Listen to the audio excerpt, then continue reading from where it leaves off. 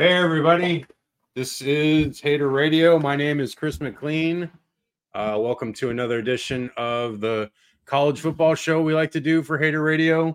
My co-host is Ian Gibson. Ian, how are you? Doing good, man.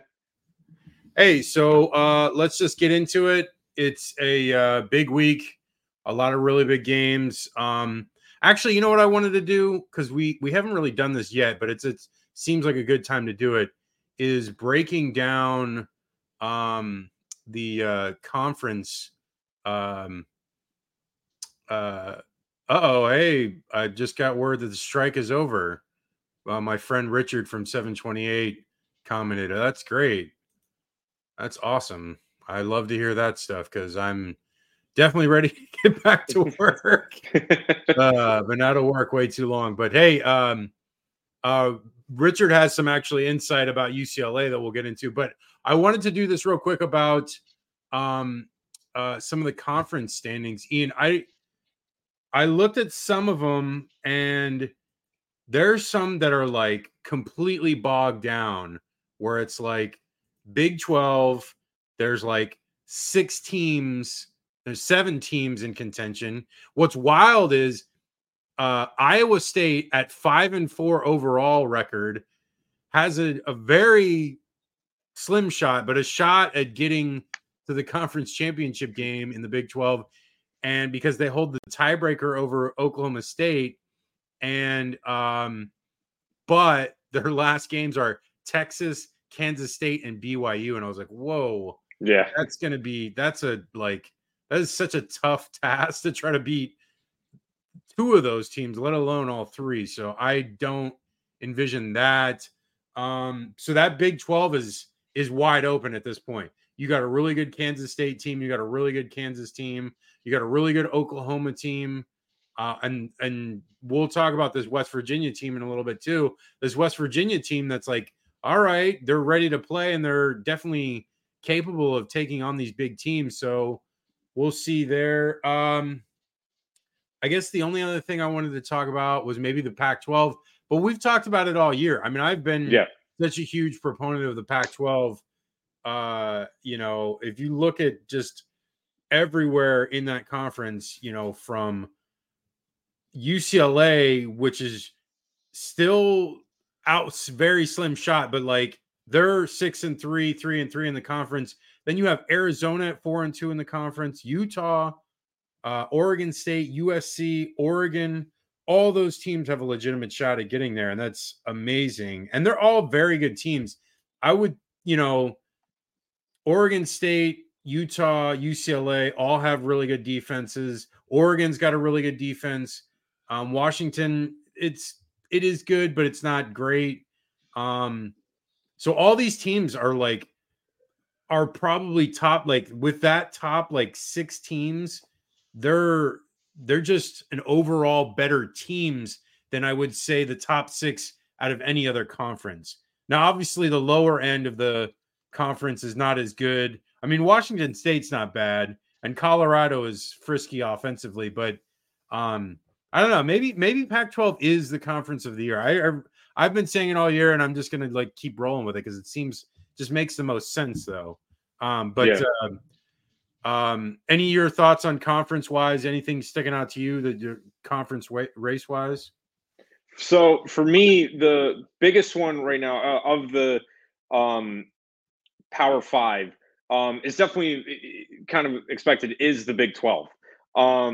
Because of how wide open, again, it is. You have a bunch of tiebreakers with Texas, Oklahoma State, Oklahoma, and even Kansas is still in the mix, and West Virginia, and Iowa State. So that's a bunch of teams right there. I think as well, the other kind of surprise is just teams like in the ACC, like Louisville, likely will be the one facing, for given their schedule, is in the driver's seat to face Florida State ever since they went away with the divisions. The Big 12 is definitely the most entertaining, I shall say, because every week each of those top teams can knock each other off. But especially the Pac-12. I mean, if they're going out, the Pac-12 is going out with a bang. Washington. It is hilarious that the last year of the conference, has probably the best, like, before you have Oregon and nobody else really, or maybe SC, maybe Washington in 2016, but no real competition against that. But now it's completely, you know, Washington, Oregon, and Utah. I could make arguments that they could easily find themselves knocking each other off again when they play each other. Oh, yeah, for sure. And like, I mean, it is. I mean, top to the core teams of the Pac-12 right now, I would hold them up against anybody in the entire country. And like especially the Washington, Oregons, like those two could compete again. They could play anybody. They could play Georgia, they could play Alabama, they could play Michigan, they could play Ohio State, they could play Florida State. The rest of those guys, I think, are really competitive as well and would put a scare in some of them. Offensively, especially USC is one of the best in the country. And then Oregon State is a very, frisky team, like I like to say, especially that Arizona team. Both those teams are very strong. My buddy Keith, he says Washington will be in the college football playoff. And yeah, that's what I'm saying right now, Keith. I hope you're listening. Yeah. So the rest of those teams, I like Arizona. Yeah, and Richard's saying it as well. Most competitive Pac-12 season, and I've enjoyed this, and I try to, because most of the followers of Hater Radio on the Twitter account are Gator and USF fans. So I've tried to I retweet stuff and talk about as much as I can. And there are some that do say it, but like there's not enough, because it's like if you really are a big fan of college football, you need to be watching these teams, because it is some of the best football out there right now in college football, and it's a joy to watch. I mean, there've been, like, it seems like every week there's a huge matchup in the Pac-12. Like, it's been all the games Utah has had, USC's had like 2 or 3 lately. They've got this one coming up, and it's just like every week is just a slugfest. I mean, that Oregon Washington game is by far the best game we've had all year, and maybe the best game that we've had in the last couple of years. Like, that's how good of a game that was. And I'm enjoying it. I'm having a good time. The only other thing I wanted to talk about conferences wise, so we're all hearing about, of course, I'm noticing this, James Madison. Yes, we all know. Yeah, that's what I was waiting. I was teeing that up for you. I wanted you to talk about it.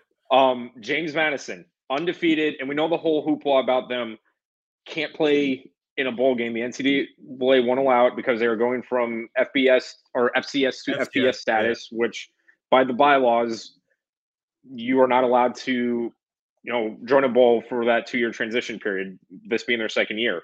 Yeah. Also part of that, because of the Sun Belt agreeing to that, despite James Madison being undefeated and leading the Eastern Division, they will not be able to play unless something happens in the conference championship. So as of right now, Coastal Carolina leads the East Division in the Sun Belt to play, again, right now, if it ended, to play Troy.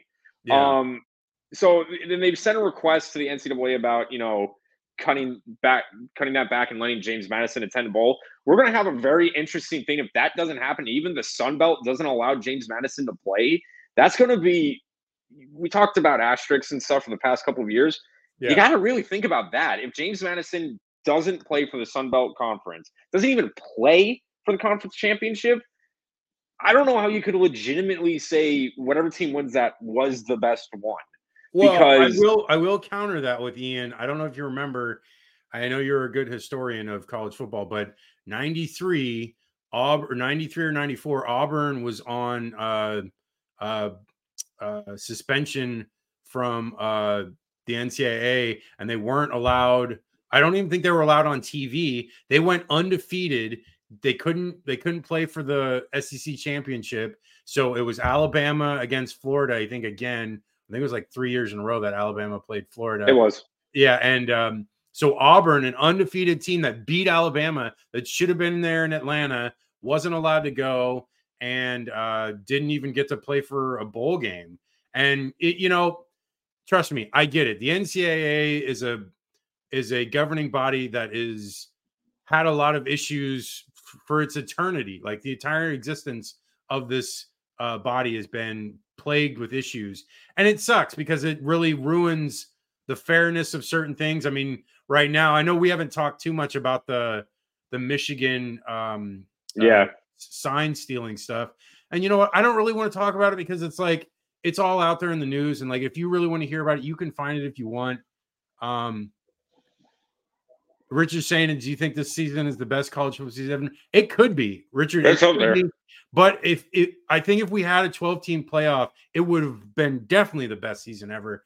So we'll have to wait till next year. And it sucks because there is a ton of quarterback talent, and it's going to be one of the most loaded quarterback drafts coming up. He's saying, Keith saying, what are your thoughts on Oregon and Washington? Yeah, I mean, at this point, I really think that's the possibility, especially because it's going to be tough for Washington because they have 2 tough games with Oregon State. No, not Oregon State. They have is it Oregon State? And they have Utah. Yeah, they have Utah. They play Oregon State at the end of the year. Yeah, they have Oregon State and Utah, and it's going to be tough. You know, they have Washington State as well. I think they should win that easily. But if they go 1-1, they get in. So I think Washington is more likely than Oregon. Oh yeah, and if they're going to split the series, that's what's even crazier. If they go 1-1, who gets to go? Who says who's the better team? You know, like how is that fair? Dude, like this is why we should have done the 12-team playoff sooner. But this is what we have. That's what I said from the beginning when they went to like, hey, we're doing a play. Because again, when the BCS, it was like, okay, we're gonna have 2 teams. I'm like, okay, well now it's getting to the point where that's not enough. So then they're like, okay, we're going to a playoff, and I thought like, oh, cool, 6, 8, no 4. It's Power 5. How are you gonna do that? I know. And then sure enough, we got this, and like the first year, Baylor and TCU couldn't, they got snubbed. True. They were in a very similar predicament. At that time, I think it was only one team, a 1-game decision there in the head-to-head. It wasn't 2 games, which that's what's even crazier is the fact that if Oregon and Washington do play against each other in the Pac-12 championship, there's a chance that there'll be 2 games against these teams. And how do you dictate if it's split evenly with one being on the home game for Washington?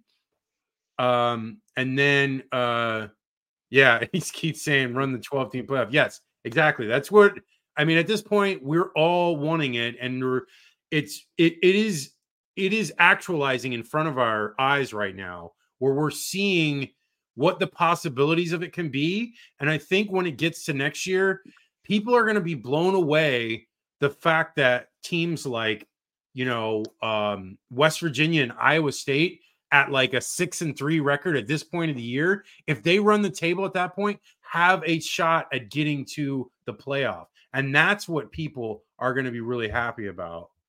Yeah, Richard's saying Pac-12 champion will go. Yeah, I guarantee, Richard, that it's going to be a Pac-12 champion will go, especially if they both continue to Oregon and Washington can maintain their level of play the rest of the year. But it's just if both can go, that's what will be crazy to decide who goes out of the 2. If it's a split 1-1, which I don't know how you decide that. It's like a Solomon's choice at this point. Yeah. Okay, so let's get into it. I thank you guys, Richard and Keith, for coming up with questions and talking, because we're definitely appreciate that. So the games we have, okay, let me get my light show going. So we got USC and Oregon, talking about Oregon, and I'm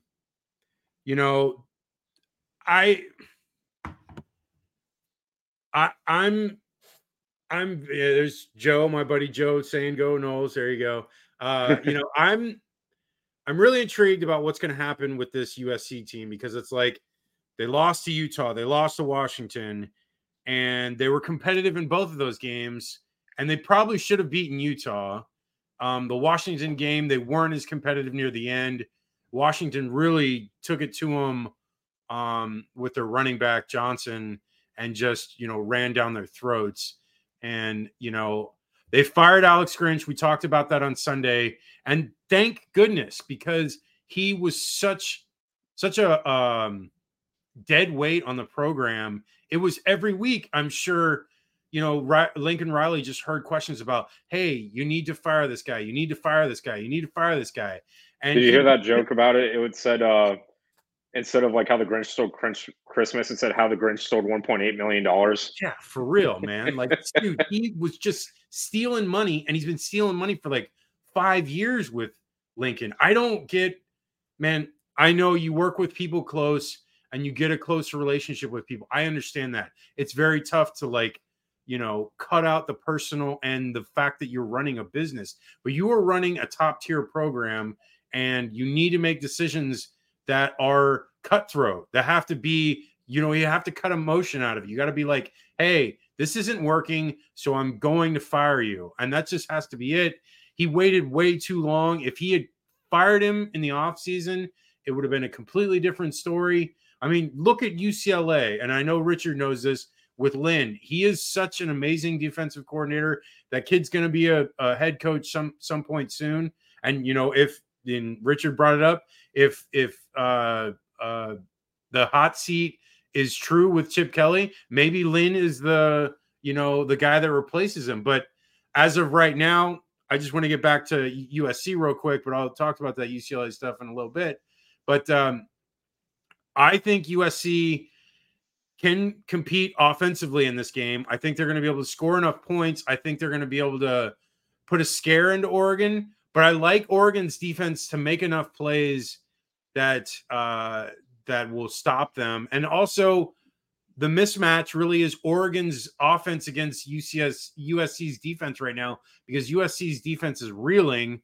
Even if it is another assistant coach that's taking the place of Alex Grinch, how much better can they be? I don't know. It's still going to be probably pretty bad. There's a lot of talent on that USC defense. It's just been completely schematic-wise terrible, and it's going to need a wholesale change, and it'll probably take until an off-season program of getting the spring and everything else to be able to change that. But I think Oregon wins this game. I'm going to say Oregon wins like 45 to like 32. What do you got, Ian? So looking back at last week, you saw, Washington with one of the most elite offenses in the country light up the scoreboard. It was like Truman's troops going up and down, up and down. Like every time they had the ball, they scored. Yeah. People need to know this, though. Washington, did I say Oregon? Washington has, against USC, Washington has the number 2 best offense in the Pac-12 and the number 4th overall in the country. Who's number 1? Oregon. Oregon has the number 1 offense in the Pac-12 and number 2 in the whole country behind LSU. Yikes. That defense is reeling. It's sputtering. And I understand putting an assistant in will kind of calm it, kind of like hockey when you put the backup goalie in and kind of gives the team a boost. Yeah. But it's not. There's just way too much talent on Oregon not to exploit the defensive side. For much of this season, USC has been getting by purely just on talent alone. Yeah. This one, there's no excuse. Oregon just right now has the better overall team compared to USC, who may have the better offense, but I don't see them getting the ball enough to score. If the only way USC wins this game is that USC literally has to score every time they get the ball and hope maybe the defense gets a stop or two. If there's any monkey wrench thrown in, it's going to be the Ducks game. I'm going to go Oregon winning this one. I'll go 35-21.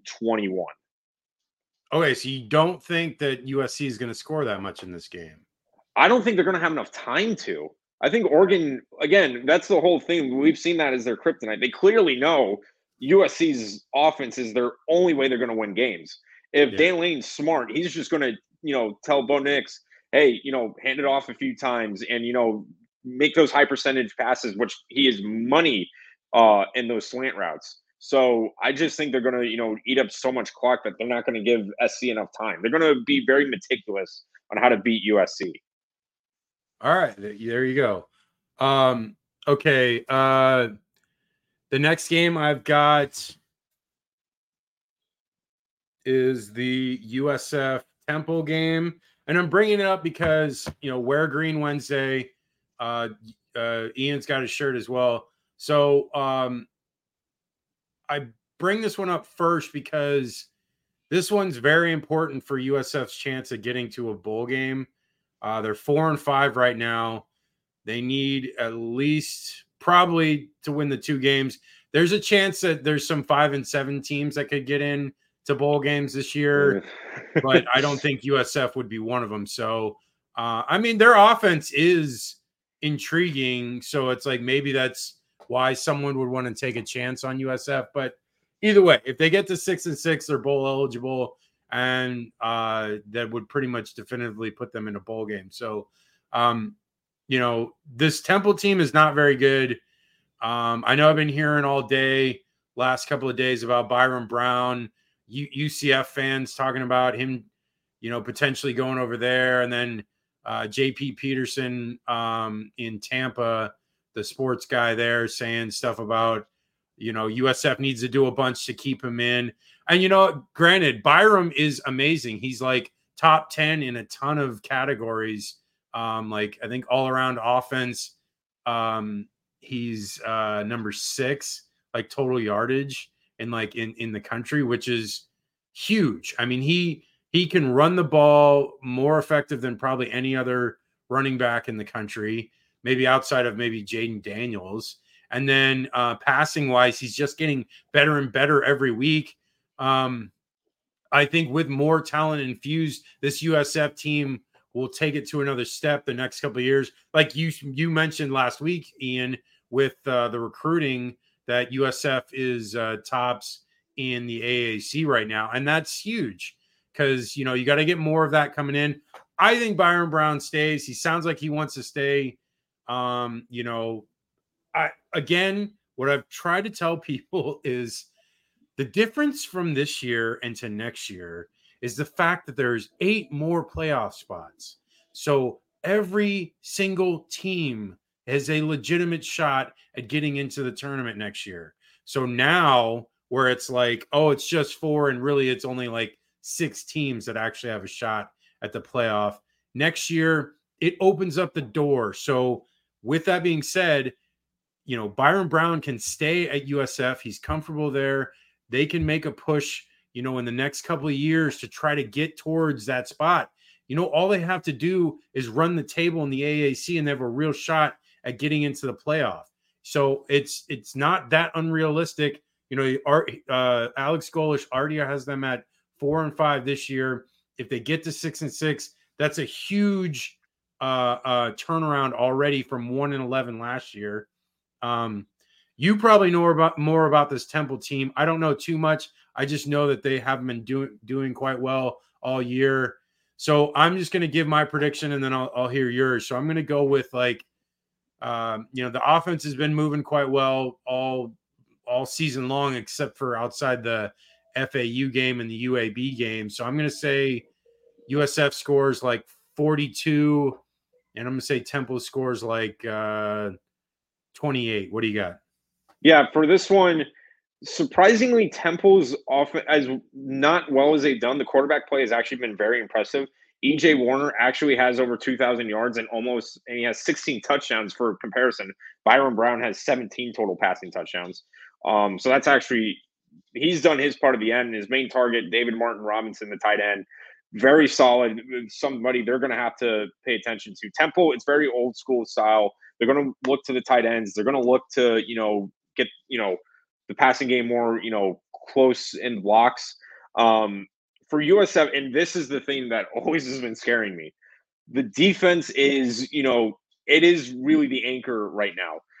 Because I tell you what, you score 50 points in a game or 40, 35 points in these games, you should win. Yeah. But USF, I know they're like 13th in the American and near the bottom defensively. So the thing is that Temple, I know they ranked 11th in total offense in the AAC. So it's very important for the defense to step up and make the stops when they can. That is critical because what Temple's going to do is nickel and dime it, try to get it to like third and manageable. That's what they're best at, and keep the drive alive, and more importantly, keep the ball away. We've seen a lot of teams do that this year, especially against USF. Yeah. So it is critical to USF to make it like 3rd and 7, 9, maybe force them backwards to make it really tough for them, and focus the attack on the tight ends and get pressure in the in Warner's face. Because the offense, I do believe, will be it's been an engine. It's gonna do what it can. Temple's defense has been good, not great. I feel like USF has played better defenses and has scored more. So I feel like I honestly think it might be closer than it has to be. I will say from watching practice this week, this team, the coaches, especially Golich, were stressing like it is like imperative. You have to win these games. So all the attention, all the focus and concentration, they're not letting any distractions. They are solely concentrating on these last 3 games because they want that bowl game bad. So I think with that being said, they need to limit mistakes, no penalties, no turnovers, play a clean game. And if you do that, I think they beat Temple. I think they're going to edge them out. I think this is going to be a lot closer than some may think, but I'm going to go with let's go like 30-24 win for the Bulls. Yeah, but okay, so I don't know. With this USF's offense the last couple of weeks, I mean, no one's really been able to stop them. They've really only stopped themselves. It really has been like, failing to get, convert third downs and, running wise, Naquan Wright is tearing them up.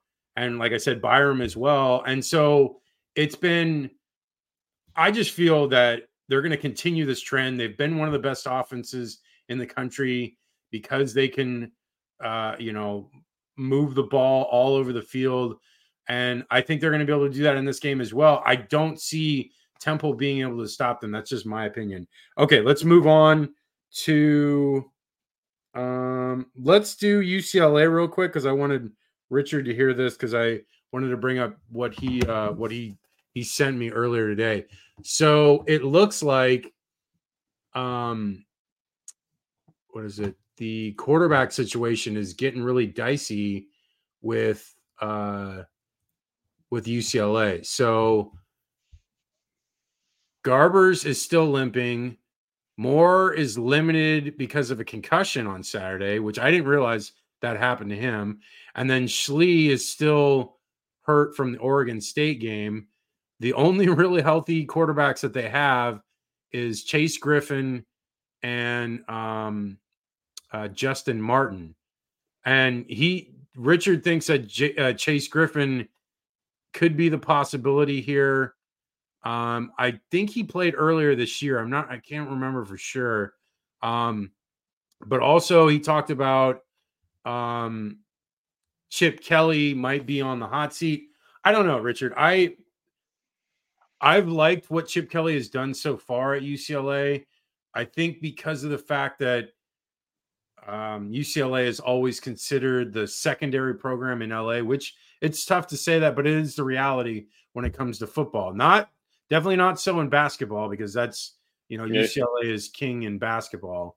But as far as football, it's tough because it's like you can't get the same type of recruits that you can get at USC. So it's a little bit of an uphill battle, but I think you have to take this year with almost like a grain of salt. You had a quarterback that was there for 5 years in DTR, and he did really well, especially that last year where they had a potential chance to get into the Pac-12 championship and faltered a little bit, but they were right there. They barely lost to USC. They had some shots there. So this UCLA team, I feel, is right there defensively, especially. I know we've talked about Lynn. Lynn is a stud coordinator, and if he stays there another year, that defense should be just as strong next year. And And then also offensively, I like what they do offensively. I like their running attack. I like what Dante Moore brings, and he's still young. Like, he is a true freshman. He's only 18 years old. So it's like, you know what? True freshmen are going to make mistakes. If he was a junior or a redshirt sophomore, a lot of those mistakes this year would have been cut out, and he would have been doing a lot better. And they'd probably finish like 10-2. But he's not a redshirt sophomore. He's only a true freshman. So there's going to be mistakes. I like the future for this UCLA team, and I don't think firing Chip Kelly is going to help that future. I know the natives are restless and the pitchforks are going to come out, especially if they lose another couple of games here at the end of the year. But I think just taking this year is like, hey, realize what you have, and that next year is going to be that step into 10 wins. And like I said, 12-team playoff completely changes the game, because then you're fighting for a playoff shot. So that's a completely different story. So to this game with Arizona State, it is, this Arizona State team has been one of those teams that loves to do the trick plays and loves to pull shenanigans because they're not as talented as the rest of those teams. Scattaboo, the jackknife, the Utila knife running back who can do almost anything. He does like fake punts. He does all kinds of stuff. I mean, they've really pulled every trick out possible, and it worked pretty well against USC. But you saw it last week when they went up against Utah. No, they weren't buying that shit crap. None of it works. And it's I think UCLA is gonna, they have the defense to really snuff out those trick plays. So I think they can hold them to at most 17, 20 points. And Arizona State's defense is not very good, so they should be able to score a decent amount. And I'm saying anywhere from 28 to 35, but I'll probably say on the low end just to be sure. So I'm going to say 28-17 is the score I've got for that one. What do you got, Ian? Yeah, I will mention too, the only times SC has, the only times Arizona State has really been in these games have been against very inferior defenses. Colorado, Washington, USC, and Cal. Not the high end, not top 50 defenses. UCLA is 13th in the whole country in total defense. I feel like they're going to be like Utah. They're going to snuff that out real quick. Yep. And I'll give Arizona State credit. They're going to do everything they can to pull off the upset, but I just don't see UCLA getting fooled on that one. I think they put it, they distanced themselves early, and I think the Bruins win. I'm going to go with a 30-10 win. Yeah, and Richard just posted that Garbers and Moore did practice today, but unknown who will start. So it's still a mystery. I really love Carson Steele no matter what. So if you just run the ball on this team, which I hope that they do, and hope that Carson, holds on to the ball. He fumbled twice against Colorado. So if he holds on to the ball and they just run him 20 times, they should win this game relatively easily. Okay. Moving on to another depressing topic. The Florida Gators. My buddy Joe goes, what did he say? Bring back Zook, because he's a Florida State fan. Are you sure about that? You remember the last game Zook played against Florida State? I know, which is funny. Ron Zook Field. But no, he's talking about the Florida State's going to spank him. But, the game is in Gainesville, and Florida's offense has, besides that Georgia game, Florida's offense has been better and better as we've gone on. So I don't know about that, because Florida State's defense is not very good. So, I think that Florida does have, out of the next 3 games, I think they're the best shot for Florida to win, even though it sounds contradictory. I think Florida's best shot is the game against the Seminoles, just because it's at home and it's a rivalry game. And, I don't know. I like their chances in that game. I've liked it all year, and the way the team is playing, like we said, it was a field goal is the difference in that game on Saturday in the Arkansas game. So they're not that far off. But as far as everything else, I just saw the depth chart just got released for Florida, and Devin Moore is the starting corner over Jalen Kimber, which he struggled last week. He gave up that huge play that resulted in, I believe, a field goal. And, Devin Moore is deservingly getting playing time, and he definitely deserves it. And, it's right now, I think the issues was, specifically Shamar James being out. So they had to figure out what linebackers are going to Richard's saying, I agree, Florida for the win. Thank you, Richard. But Shamar James being out, so they had to figure out where they were going to go linebacker wise. They had Scooby doing some other things, Scooby Williams, and then Nunnery was in there as well. And then Richardson came in some of the first playing time he's been getting. Derek Wingo's in there too. I think with Shamar being out, it's a huge hole. And I think because Scooby would do some of the stuff that, that Shamar didn't do. And so it's now Scooby taking over Shamar's role a little bit. So they're just trying to figure out where their roles are. So obviously there was some stuff going on in that game where you wish, they had made some plays, especially against KJ Jefferson, where if they made plays, they may have gotten off the field, especially that last drive. I know I rewatched the game last night because it was on, and, there's like 6 minutes left. They're up by 3, and it was like a 3rd and 6. And, they two guys converge. I think it was Scooby and Princely, and they just couldn't get to him. And it's like, man, if they just got to him, that game might have gone differently.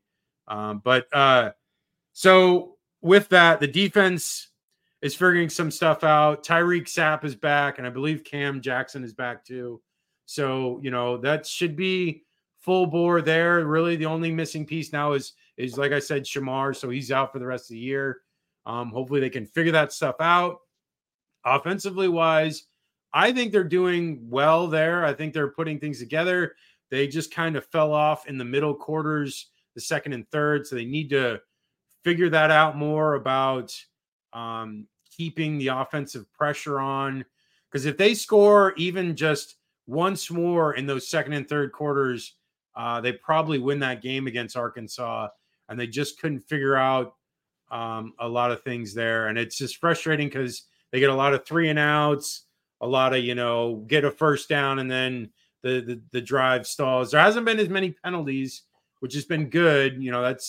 That's a huge change there. It's been seemingly less and less penalties, except for that special teams penalty. But let's talk about LSU a little bit. So LSU, as of right now, Jaden Daniels, I haven't heard if he will play, but it sounds like he will. He was practicing. I think I heard he was running like 20 miles an hour when they tested him speed wise. So it looks like he'll probably play. Their offense with Neighbors is definitely one of the best in the country. I think you said it as second best, Ian, and it's definitely, they're going to put up points regardless of what happens on defense for Florida. I just hope that they can make enough stops in this game. They just have to make I'd say 3 or 4 stops in the game, and that gives them a chance to win. It's going to be tough because the LSU offense is really prolific, and they're going to put up a lot of points. They're going to march down the field. Inside the red zone is where they struggle a little bit. If they can take advantage of that, maybe bend, don't break type stuff, and, let them make some field goals instead of touchdowns. Maybe there's a better chance there. I feel like if they can, the schematic stuff has been there. Like, they just need to make the plays. If they can get those tackle for losses, get those sacks, get those drive killer plays to come forward, I think they really can make a difference there. Offensive wise, LSU's defense is not very good. And I know Harold Perkins is a stud, but the rest of the team has been struggling mightily. Almost every game they allow a ton of points. And I think that continues here in this game. I think Florida can score at least 32. But I'm thinking like LSU probably scores like 35, 38. So I'm going to go with 38-32 LSU. What do you got, Ian? Yeah, for me, it's broken down like this. Recently, since the Georgia game, the Florida's defense has regressed very badly. And this actually includes the South Carolina game in which they won. 3 games in a row, they have given up over 480 yards on defense. And they have not held a team below 30 points since the Vanderbilt game. So 4 weeks in a row, a team has scored more than 30 points and has gained almost 500 yards on the defense. They're not getting the stops that they were at the beginning of the year. They're not forcing, not good coverage, not, letting them off the hook on third downs. Penalties, especially, have been a problem. Added to the fact, too, LSU is the number 1 defense in the SEC. So they gave up over 30 points and over almost 500 yards to the worst offense in the SEC in Arkansas. Bit of a deceiving one because KJ Jefferson and that team is so good, but still not good schematics and not good, look here. For this one, I just don't see the defense being able to stop this offense. I just don't. I think maybe they'll get a few, but to counter that, I don't know if the offense can be on the field enough to keep, driving down the field. Let's not forget, like after the first drive against Arkansas and Georgia, it took a while until like the late third, fourth quarter before the offense could really get rolling. I think what's going to happen is LSU might just pull away from it early, and Florida might mount a comeback late, but I just don't see it. The other thing to note here, knowing my history, it is a night game in Baton Rouge. The last time Florida beat LSU in Death Valley at night was 2009, and that was Tim Tebow's last year. 13-3, yeah. Yep. Yeah. So the concussion game, or the game after the concussion game. He was still the touchdown pass he threw. I think it was to Riley Cooper. That ball was like freaking wobbly. It was. I was like, Timmy's still not 100%. Well, the attention that game got is probably one of the reasons why. I mean, they were like moving towards concussion protocols, but like that game, the where he got injured in the Kentucky game, and then the next game being the LSU game, all the attention that was put on the fact that he had that concussion was a lot of scrutiny and a lot of discussion and then a lot of push towards safety, towards helping these players. And as much as it was difficult to watch, it was a very good thing that all of that discussion came about so that we can protect these players and not see them get hurt, when it's definitely a huge issue for their health after football as well. Okay, so damn, my light went out. Son of a bitch, I knew I should have charged it. And I just cussed. Oh well. I'm just trying to I do this so I have a marker when I know to take out the cuss word. Okay, so moving on. So we have these other games coming up. We've got Virginia, Louisville tomorrow night. Interesting game. This Louisville team has a lot to play for. I don't think they would get into the playoff. There would have to be a ton of things go their way for that to be a reality. But they have a real shot at getting to the ACC championship game and are more than likely going to, because they only have this game and the Miami game after it as far as conference play left. So they have a real shot. I think they just have to win this Virginia game or one of the two, either beat Virginia or beat Miami, and they get in. So it gives them kind of a little bit of a runway here.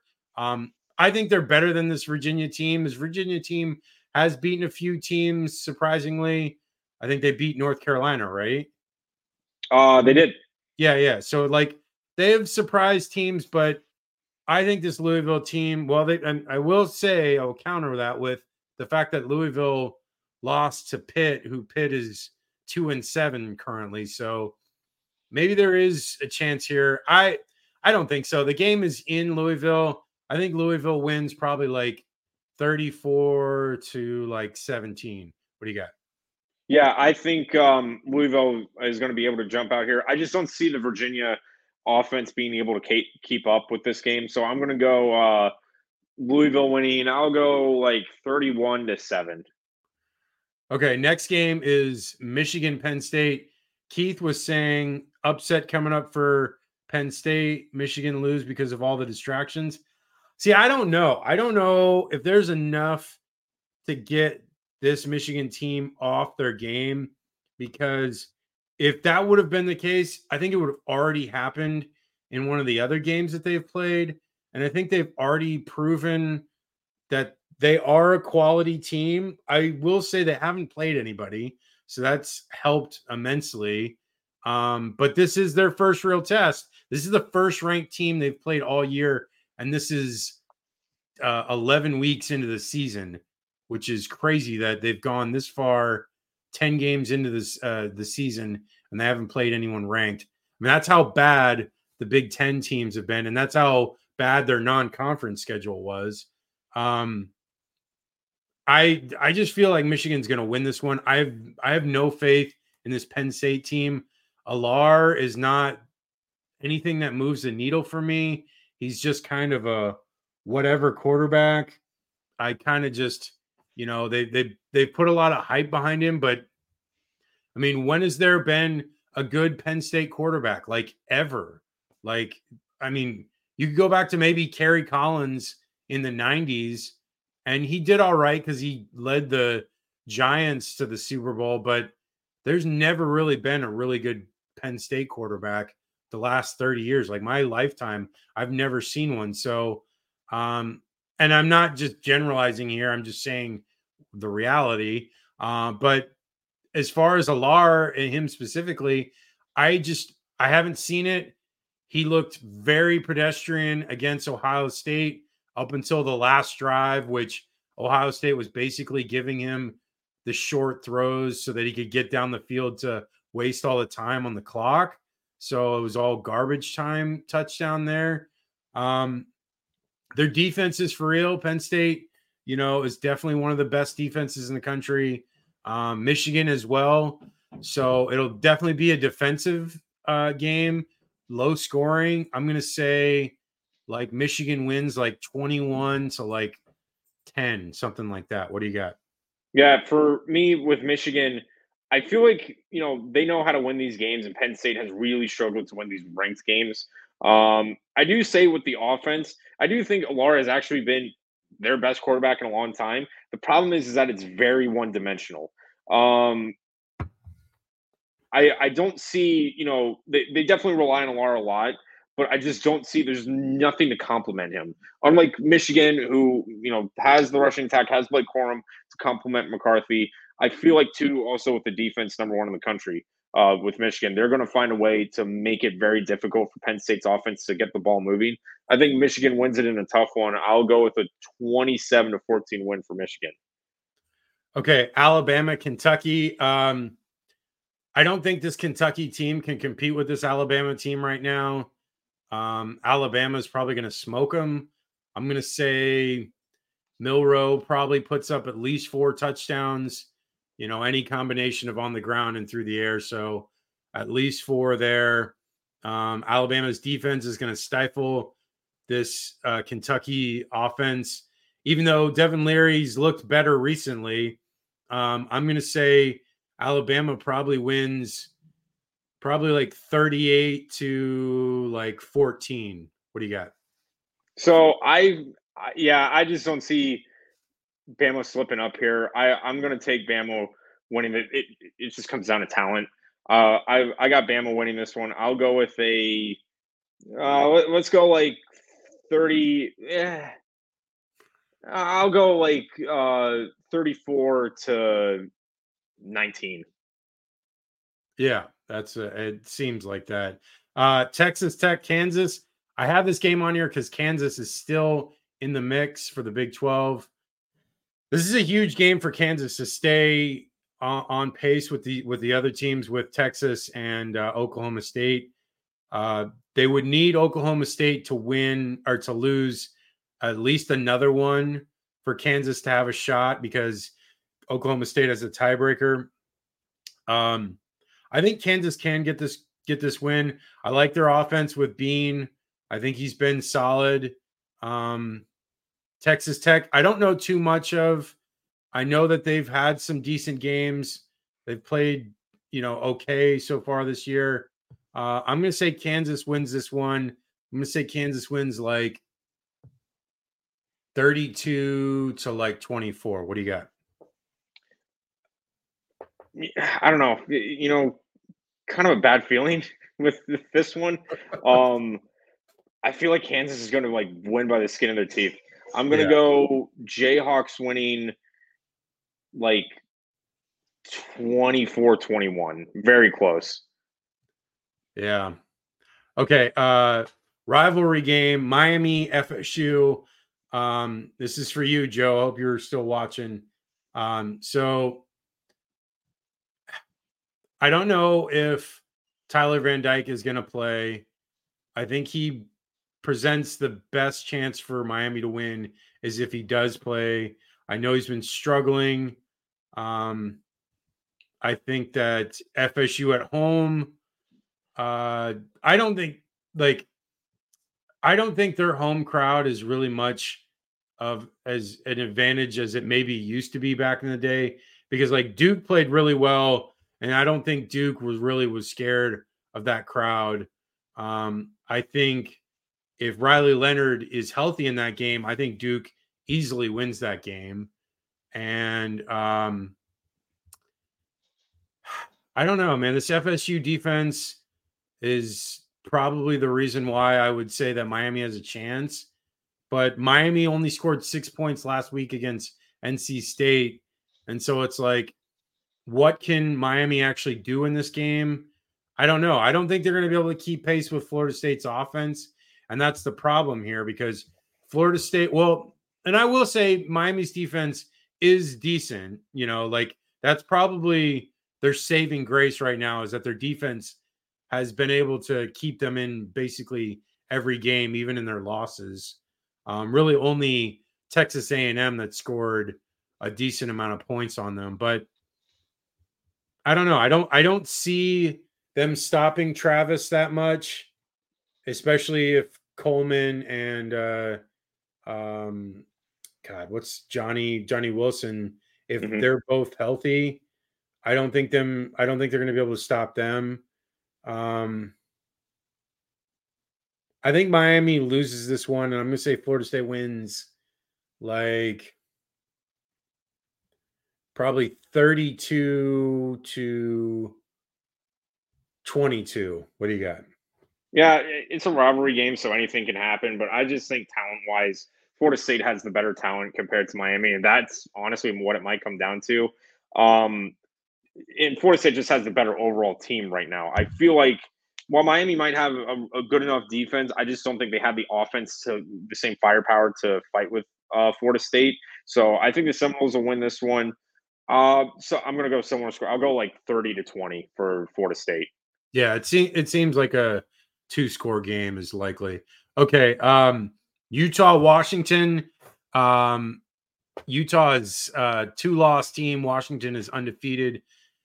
This is the big game because this could put some separation. I think this almost guarantees Washington a spot in the Pac-12 championship if they win this one. So this is a lot on the line for Washington, and Utah has a slim chance of getting into the Pac-12 race if they can win this one. So it's a lot for both of these teams.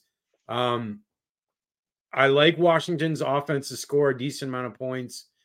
I think they can stop Utah enough.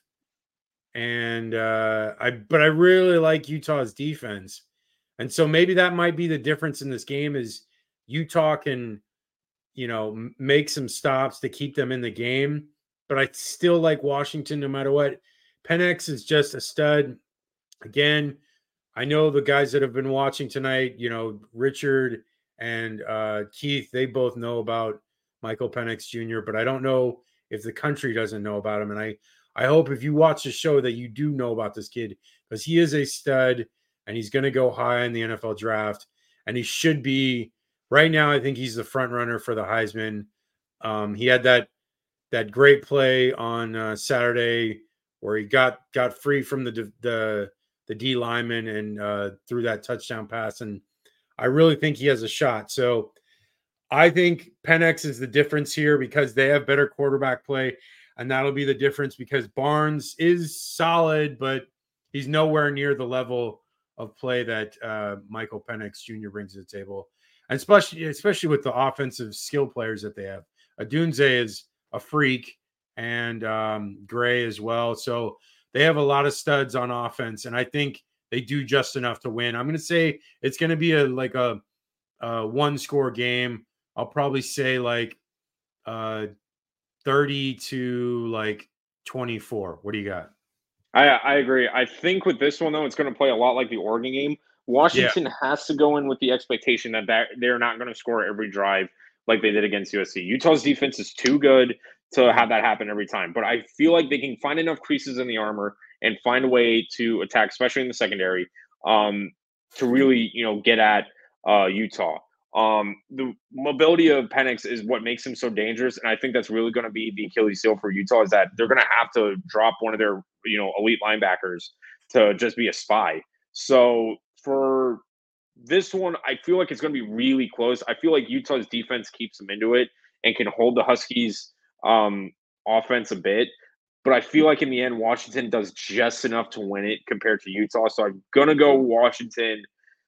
I'll go with a 28-24 win. I think it's going to be really close. Yeah, it might even be like you said, like the Oregon game where it's late scores at the end to really put them over the top. Shout out to my homie Sean Freeman. He just posted he's working the USF game this weekend. He'll be camera operating, so that's cool as hell to see. Me and him went to St. Pete College back in the day in the digital media program. So, hey, the digital media program works. He's working huge games. He's always working Lightning games, Tampa Bay Ray games, Bucks games. I see him Orlando Magic games. And, I'm working in Hollywood. So clearly that program worked and, got our foots in the doors to huge jobs. So shout out to him. So next game this is a big game. Tennessee, Missouri. I'm telling you right now, what's crazy is this Tennessee team has a legitimate shot at getting into the playoff. I've seen people talk about it and Vol fans talking about it. It seems crazy, but it's actually not that crazy in the long run. But because they already have 2 losses, but it's if they could beat Alabama in a neutral site game in Atlanta, that would give them the opportunity to potentially be there because they would have to beat Georgia next week as well. So it's definitely a very outside shot, but it is in the realm of possibility, very small realm, but just pointing that out. But with this game, I don't know. I like Missouri in it, but I think Tennessee can win this game.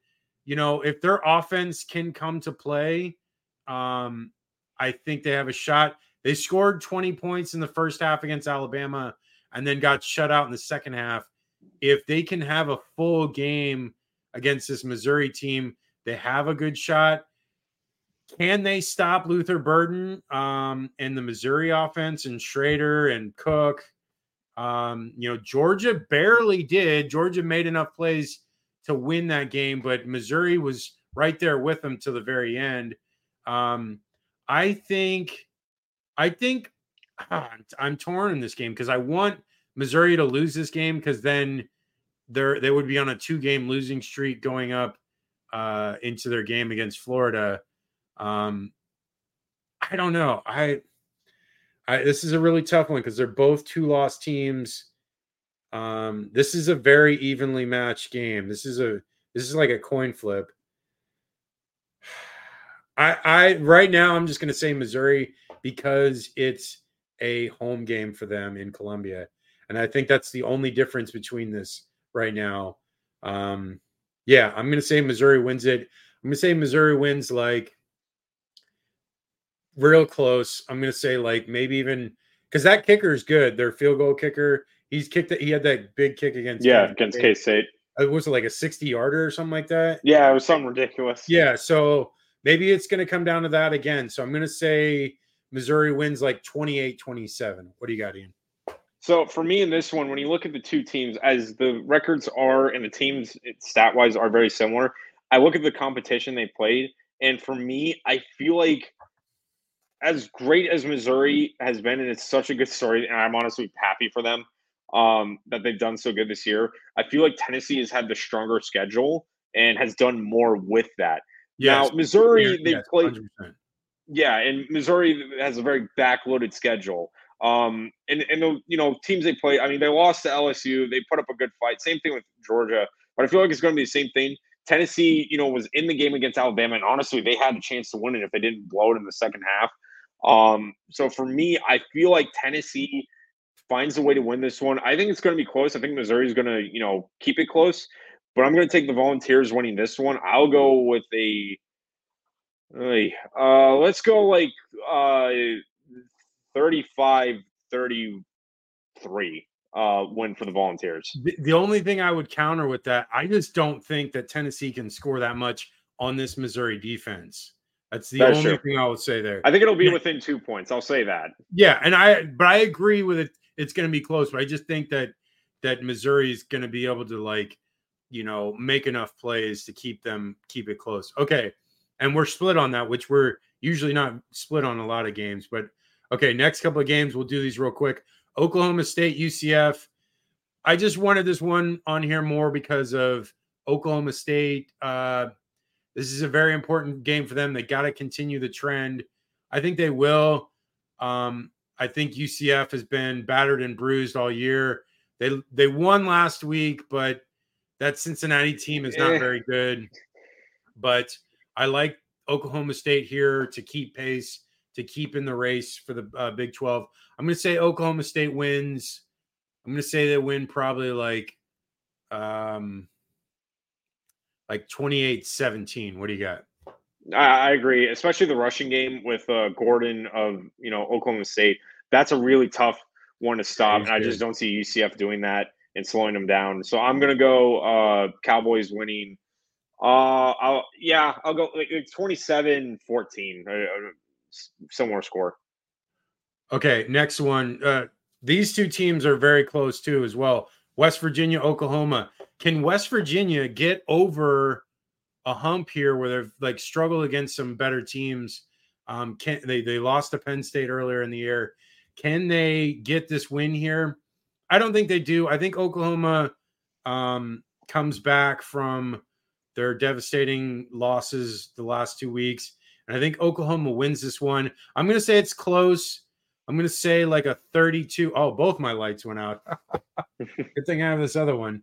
I'm going to say like West Virginia or Oklahoma wins like 32 to like 24. What do you got? Yeah, I'm going to go with Oklahoma winning this one. Defensively, West Virginia hasn't been as good, especially against really good offenses, which Oklahoma has. Might be a shootout, but I'm going to take the Sooners winning this one. I'll go with like a 38-20 win for Oklahoma. Okay, last two, but this one's really important. Ole Miss, Georgia. I want to hear your thoughts first, and then I'll go. So there's been the whole thing with Ole Miss and Lane Kiffin is that there is a glass ceiling with him and with Ole Miss. And whatever the game is, when it's these like juggernaut teams, Bama, Georgia, those ones, it's for whatever reason, he just can't get over to that hump. And here's another chance to prove it. For whatever reason with this one, I just don't see Ole Miss has not proven to me that they can, as good as their offense is, can beat an elite defense. They did, when they beat LSU, defense isn't spectacular. All of their wins this year have been against very mediocre defenses when they light up the scoreboard. Their loss against Bama pretty much give them the playbook, contain Dart, make sure the middle of the passing lane is covered, and make sure, Jenkins doesn't have any lane. So pretty much win the middle of the field, you beat Ole Miss's offense. And that's what it's come down to. And I mean, we've seen it firsthand. Georgia is an absolute monster down the middle. So just defensively, I feel like Georgia can win that alone. And I feel like the offense is going to do enough. It's in, Sanford Stadium. It's a night game. It's going to be a very tough environment for Ole Miss. I think they'll put up points, but not nearly enough that they're used to. And I think Georgia wins this one. I'll go 28-20, Bulldogs. This is by far the biggest game that Georgia has played all year. I think with what we saw against Missouri and against Auburn shows that this team is beatable. And I think Ole Miss is a team that is capable of beating this Bulldog team. Will they do it? That's another question. I think there needs to be a big game from Jackson Dart. I think Quinshon Judkins, he has to have a big game, like 100%. Like there's no doubt in my mind if he doesn't have 100 yards total for the day, receiving and rushing, then I find it hard to believe them winning this game. Georgia, on the other hand, looks like they might have Brock Bowers as of today. Seems like there's a possibility he could come back for this game. They looked really well on offense against Missouri, and Missouri is a much better defense than Ole Miss. Yeah, I think Georgia wins this one. I want to say that Ole Miss can put a scare into them, but I think Georgia wins this one. I'm going to say it's close, and maybe it's even like a late score type game. I'm going to say Georgia wins like 28-25. Okay, last one. Texas TCU. I'm only putting this one on because, TCU's kind of struggled, but Texas needs to keep winning to have the shot at being in the playoff and all the other goodness that comes with it, especially the Big 12 championship. So this is going to be a tough one. This is in it's in Fort Worth. I think Texas does win this one. It's going to be really close, though, like extremely close. I'm going to say Texas wins like 34-31. What do you got? So all TCU's losses this year have been within one score, with the exception of the K-State game. And Texas has been skidding by, especially speaking of K-State, winning in overtime against Kansas State, winning by a touchdown against Houston, and then, they lost against Oklahoma. For me, though, I'm going to take Texas, but again, I think it's close. I feel like Texas gets lucky and, they find a way to win. I think they have enough experience that, when it's less than a minute and it's tied or down by 1 point, they know how to get down the field. They know what plays to run. It's like a script at this point. So I feel like Texas finds a way to win. TCU definitely puts a scare in them. But I think Longhorns do just enough. I'll go like 37-34 Longhorns. Nice. Okay. That is the show. You can reach us at haterradio.com. The socials are hater_radio for TikTok, Twitter, Instagram, Threads. For Facebook, it is Hater Radio CFB. For YouTube, it is at Hater Radio. You can reach us on email, haterradio1@gmail.com. Ian, what are your socials before we go? Yes, YouTube, Instagram, Twitter, at GGatorG. Okay, so like, subscribe, comment on everything we do, follow, get the algorithm going, get us in your, mentions, do anything you can for us. We greatly appreciate it. Also, real quick, shout out to our sponsors, the the Ship's Hold and the Galley in St. Pete, downtown St. Pete. Great places to eat and drink. That's my buddy owns the both of those bars. So if you have a chance, downtown St. Pete on, I believe, 4th Street and Central. No, 4th Street and First Ave North. And so yeah, that's the show. Enjoy these games. There's a lot of really good games coming up this weekend, and we'll talk to you on Sunday. Take care.